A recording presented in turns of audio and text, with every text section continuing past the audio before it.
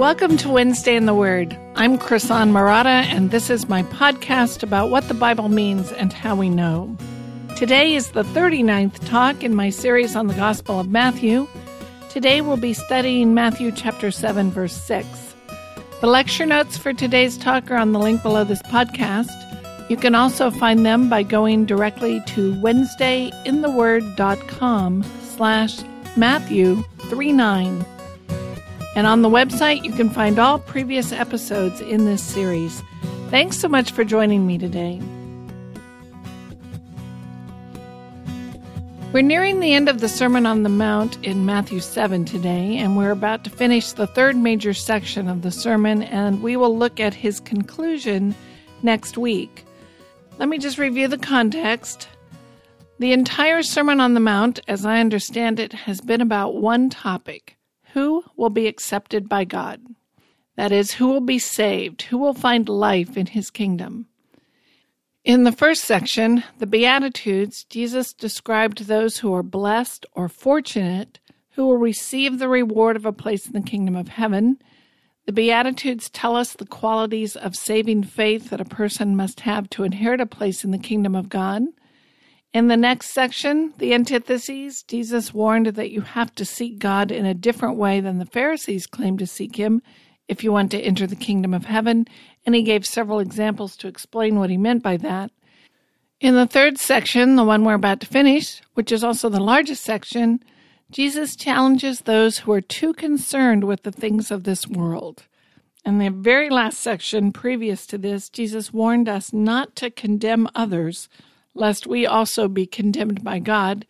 And we talked about how one of the fundamental truths of the gospel is that God is the center of the universe and we, his creatures, are of equal importance. There is no standard by which I can condemn someone else that does not also condemn me.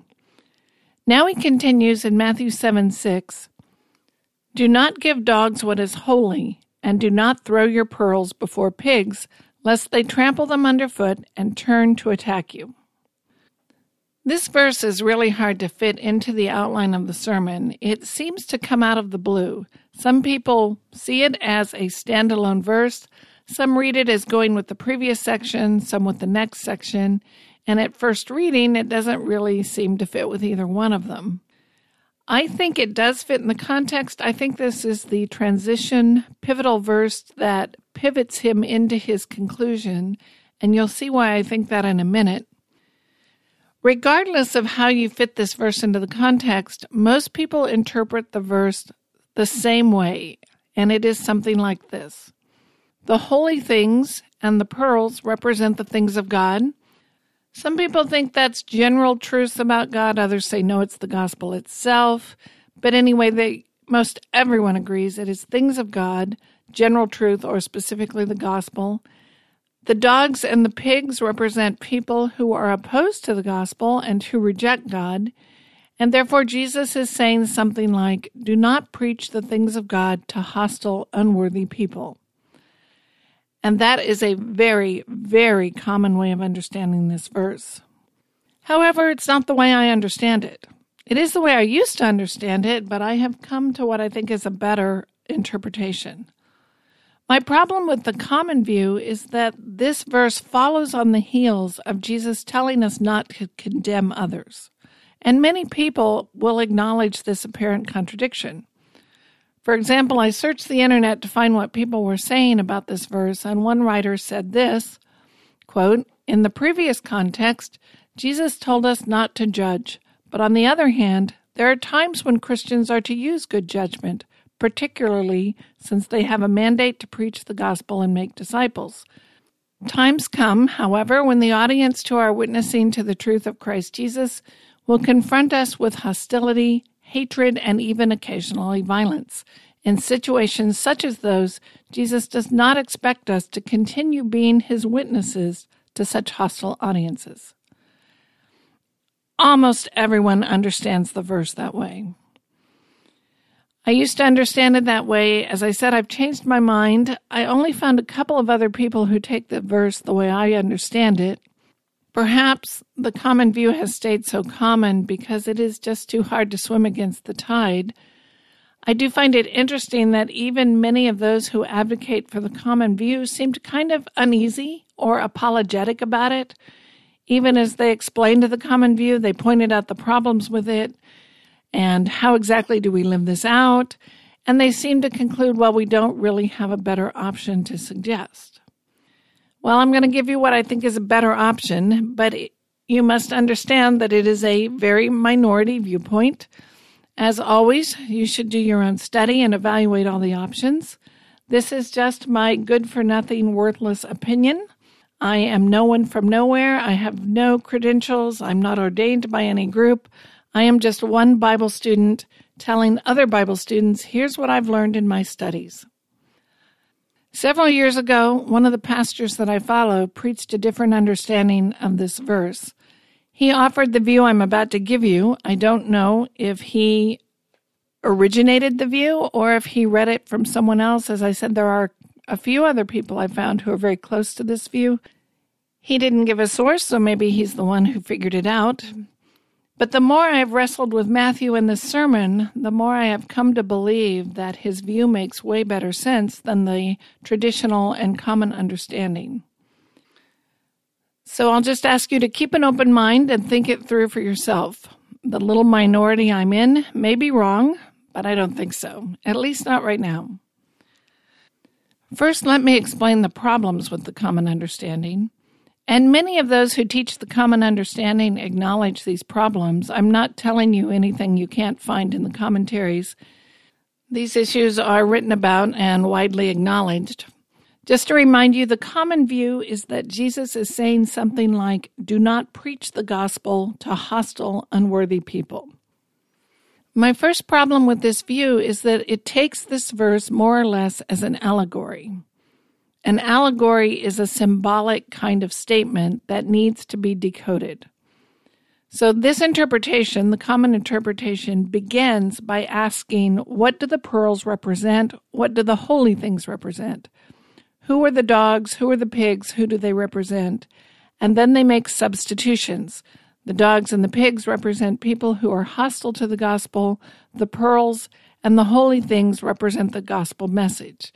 So you have a statement, don't give what is holy to the dogs, becomes, don't preach the gospel to hostile, unworthy people. And that is how we handle allegories. The hallmark of an allegory is the story itself makes no sense. The elements in the story are chosen for their symbolic value and not their value to the story. In an allegory, we don't care if a rocking chair sprouts wings and flies away because that's not the point.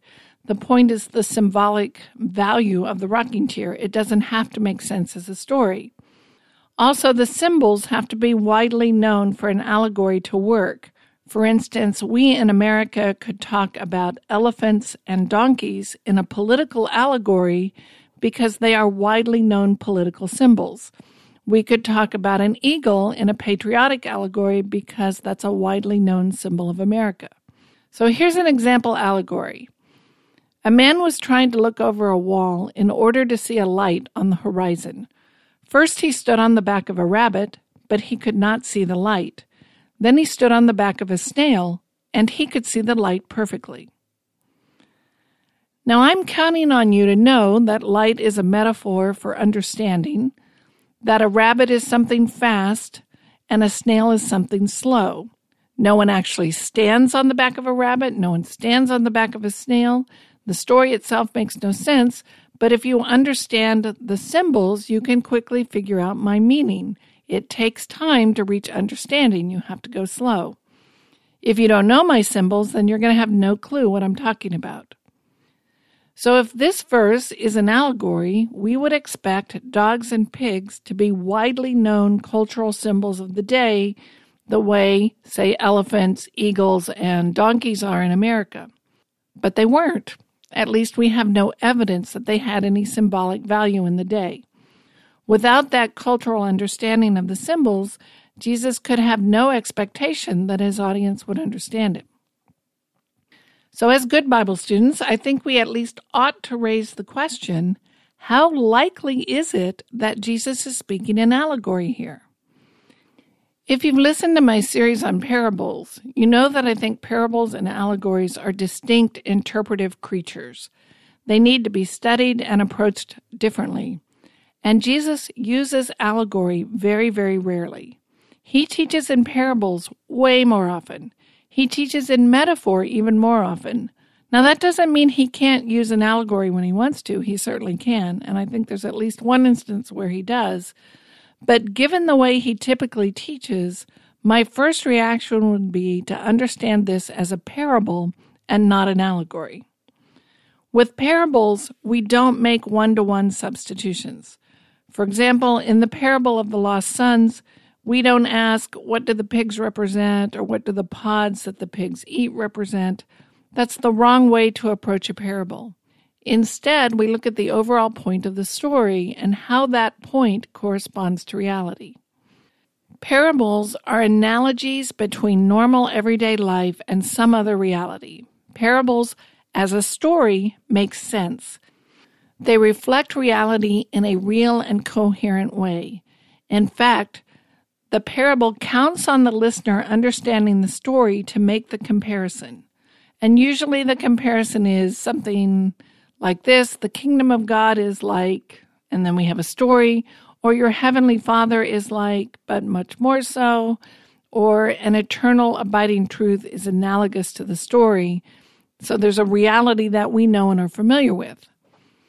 Consider the parable of the sower and the seed again. There is nothing unusual about the story of the sower and the seed.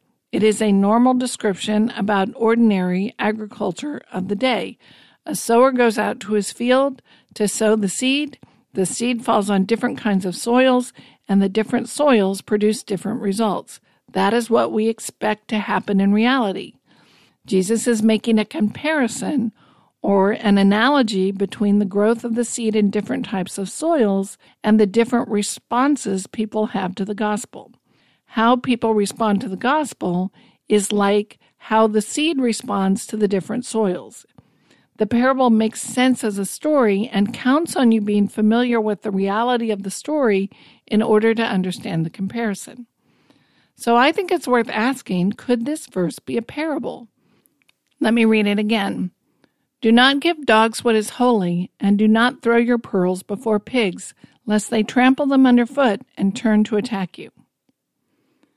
I think this verse makes sense as a story. In fact, I think we could recast it as a traditional parable. Something like this. Once there was a man who threw his best steak to the dogs. Another man tossed his pearls to the swine. The pigs trampled the pearls into the mud and attacked the man looking for food. Well, that's a story that makes sense. In fact, when you read it that way, it provokes the immediate reaction, why would anyone do that? And that's what a good parable does. We identify with the story and it provokes thought. Why would you give your best steak to the dogs? Why would you throw your valuable pearls to the pigs to play with?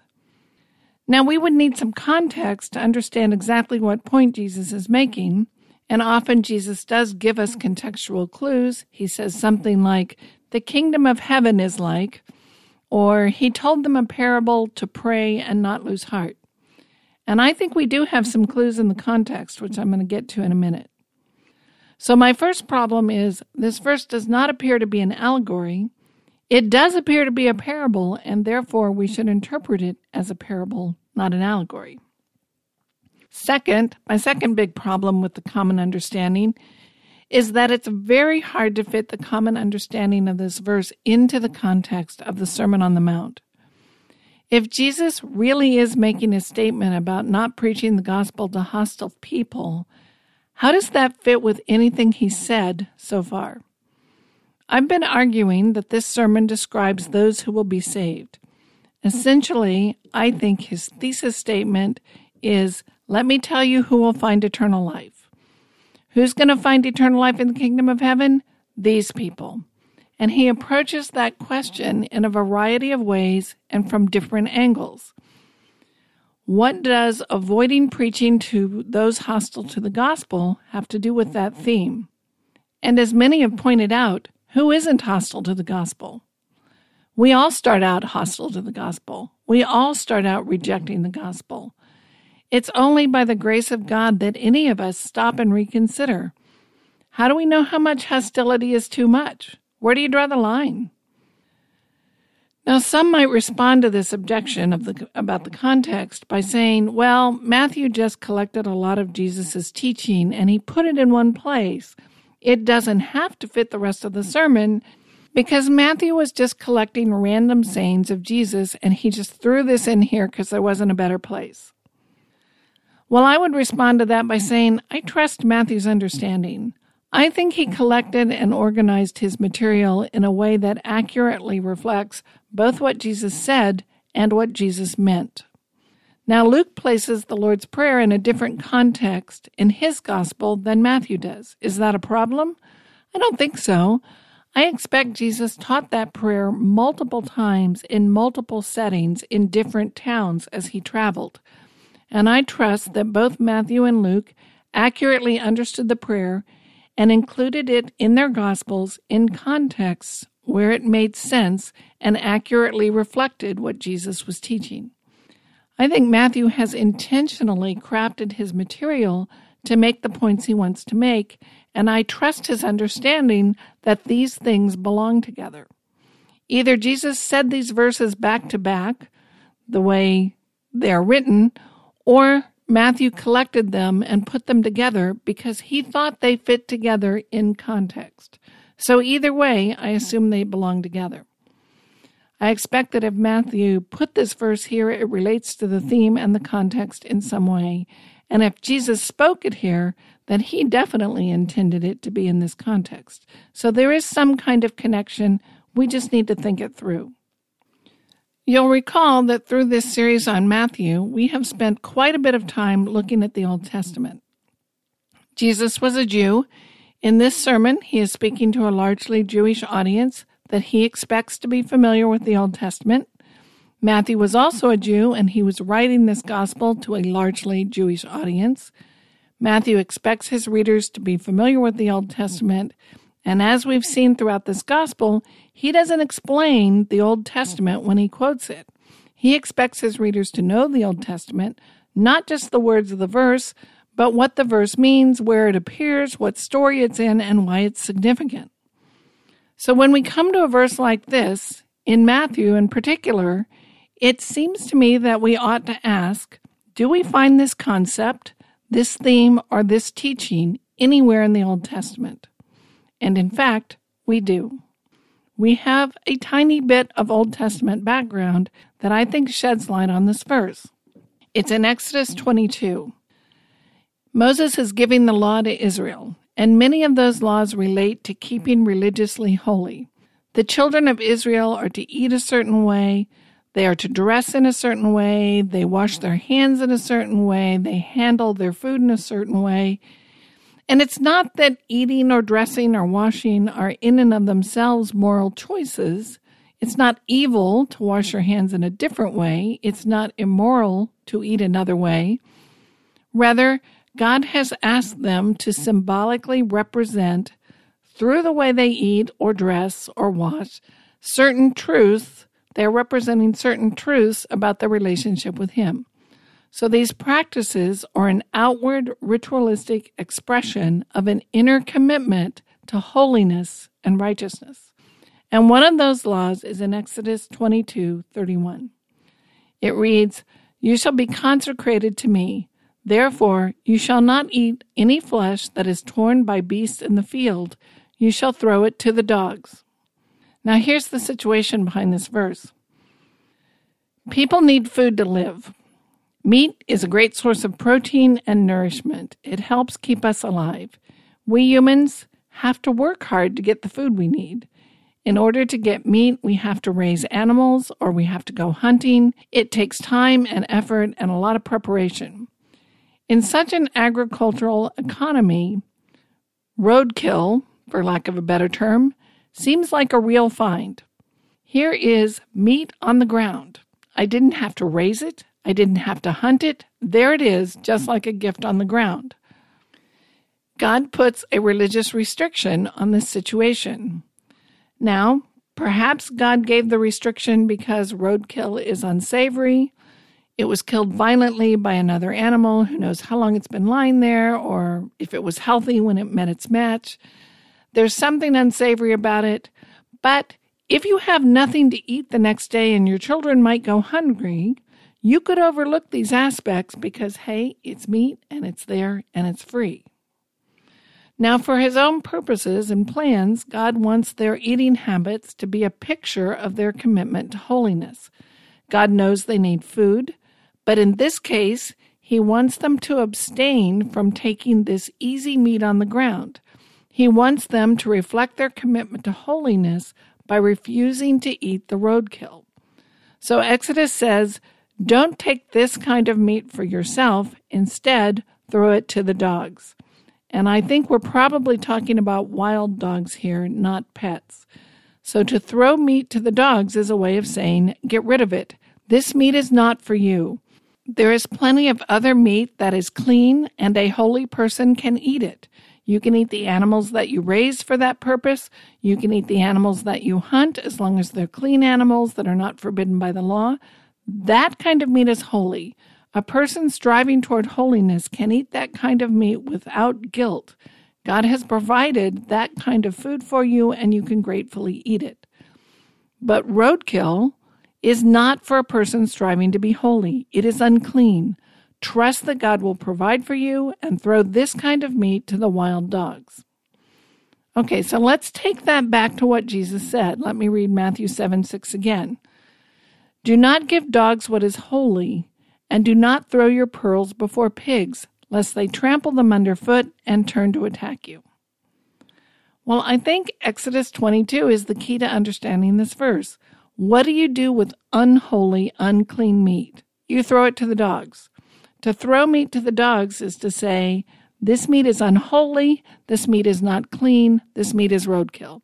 Why would you throw it to the dogs? Because it's unholy. It's not for me.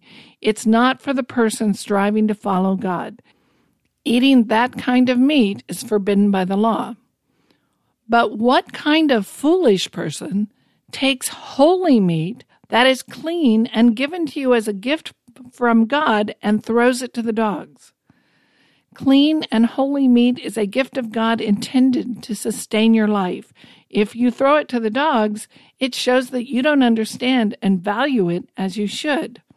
Just think how perverse it is to take what is holy and throw it to wild animals. You're taking something valuable, something beautiful, something holy that God has given to you, and you're treating it as if it were worthless, common, and profane. If I'm right here, the emphasis of this verse is not who are the dogs and who are the pigs. The emphasis is on the thrower. It's on the fool who treats something holy as if it were worthless. So I would argue that Jesus is not saying, figure out who the hostile, unworthy people are and don't bother sharing the gospel with them. Instead, he's saying, don't take what is holy and precious and treat it as if it were worthless. Likewise, I think that's the significance of throwing pearls to swine. Pearls are beautiful and valuable. Pearls make you wealthy. If you wanted to travel to the temple to make an offering, you had to make your offering portable, and pearls and coins were a way to do that. That's why there were money changers in the temple. You would convert your offering to something easy to carry, like pearls or coins, and when you got to the temple, you would exchange your pearls or your money for the animal offering you wanted to make. It was much easier to travel with a pouch of pearls than to travel with a live animal. Pearls are a way to make wealth portable. They are meant to bring wealth and adornment to your life. What kind of foolish person throws pearls to the pigs? To do that is to say, these pearls aren't valuable enough to keep. Maybe these unclean pigs can play with them. He's not saying figure out which people are like pigs and don't cast your pearls of wisdom before them. He's saying don't be the kind of fool who throws away what is beautiful and precious. Now we've got one more phrase to deal with, this last phrase, lest they trample them underfoot and turn to attack you. There are a couple of options here revolving around who is doing the trampling and who is doing the attacking. I'll give you the options, and in the end, I'm not sure it makes a whole lot of difference to the interpretation. A straightforward way to read this is lest the pigs trample the pearls underfoot and then those same pigs turn and tear you to pieces. But another possibility that some have suggested is to see this verse as an A-B-B-A pattern. So the pattern would be dogs, pigs, pigs, dogs. And then you would read it, do not give what is holy to the dogs, and do not throw your pearls before pigs, lest pigs trample the pearls underfoot and dogs turn and tear you to pieces. It's hard to be definitive on this point. Some commentators said, well, obviously the pigs are domesticated, they aren't going to attack you, so it has to be A, B, B, A, and the dogs are wild, they're going to attack you. Others said, no, these kind of pigs, if they get mad, they can really harm you, and there's a lot of debate about who's doing what. I don't really know enough to say for sure, but as I said, I don't think it really makes much interpretive difference. Either way, the general picture is the same, and it is something like this. The fool throws away something holy and precious. Perhaps he thought there would be some mundane benefit. Maybe he thought it would keep the dogs away from his farm animals because they have their stomachs full of meat. Maybe it will keep the pigs happy so they won't tear down the fence. But instead, it backfires. He loses the valuable meat and the valuable pearls, and it turns out worse for him in the end.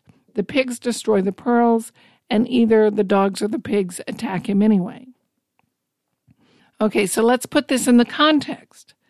Jesus is nearing the end of the sermon. He's about to wrap it up. He's been telling us who it is that is going to inherit eternal life in his kingdom. What could be more valuable than that? Our eternal destiny hangs in the balance. Our eternal destiny hinges on how we answer that question.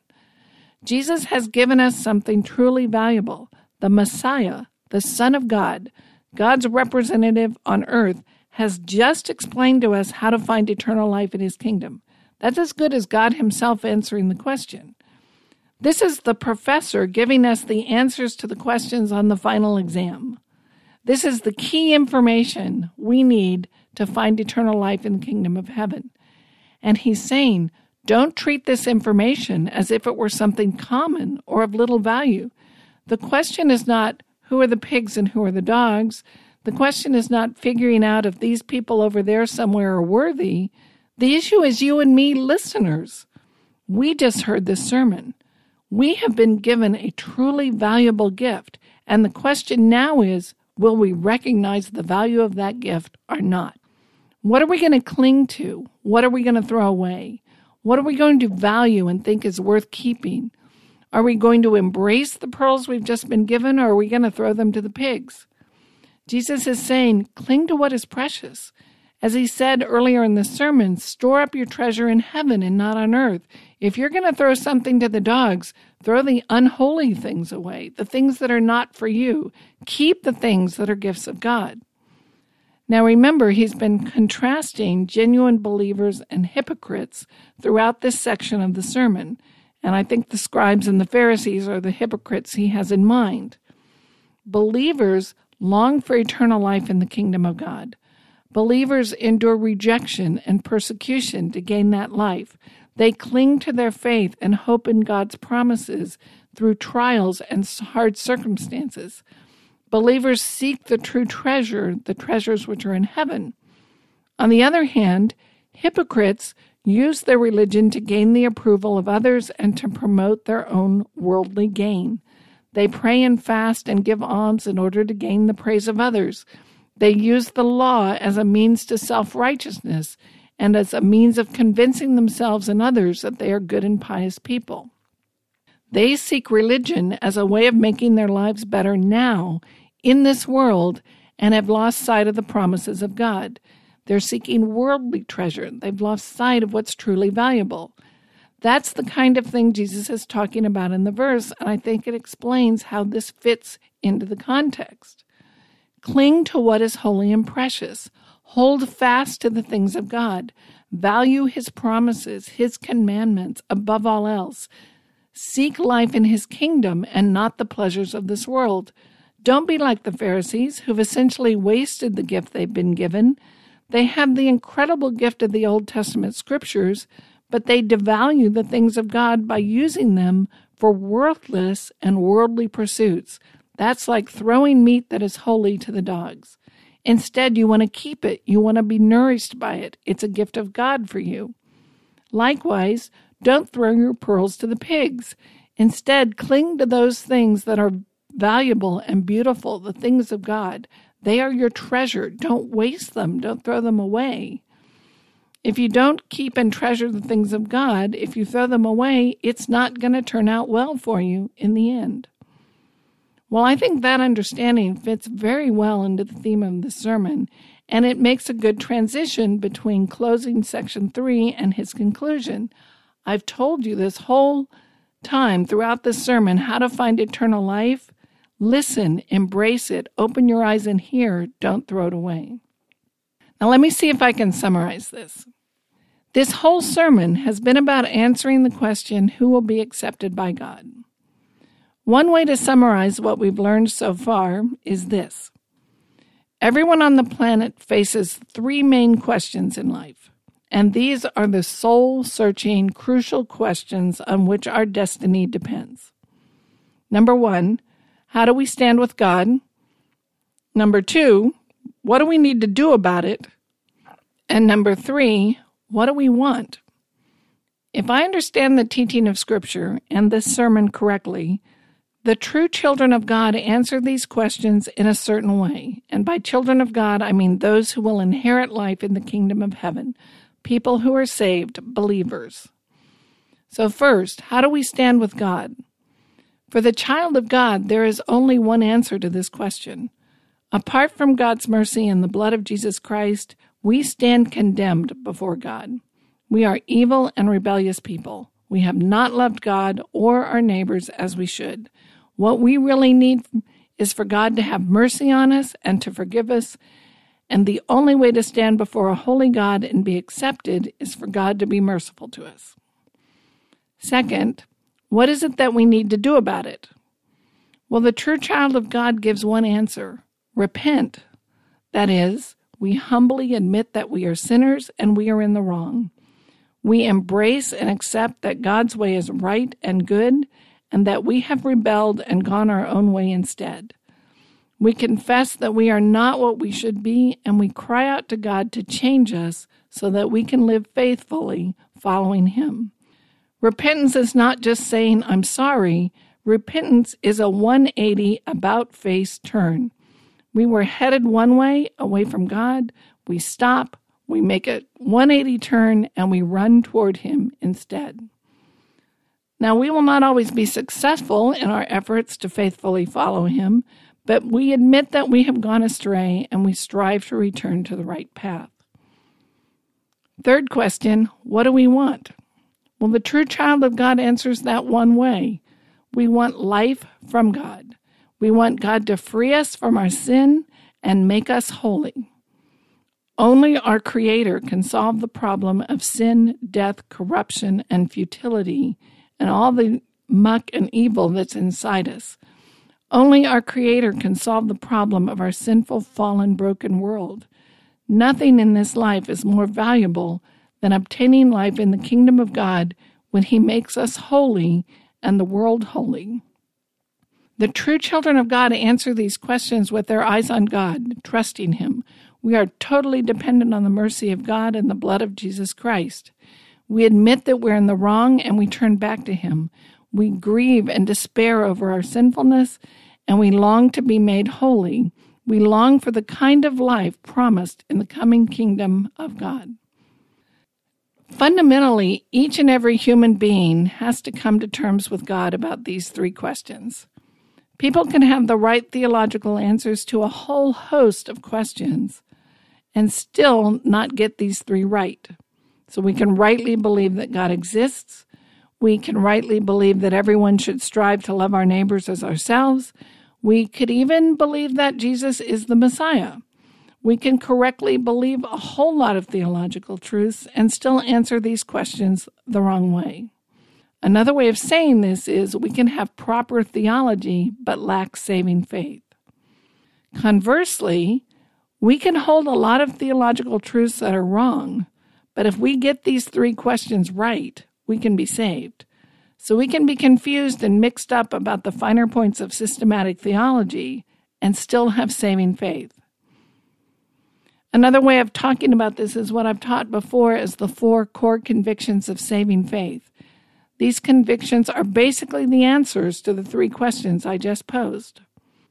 Conviction 1, I know that I am sinful and I am not capable of making myself holy or righteous.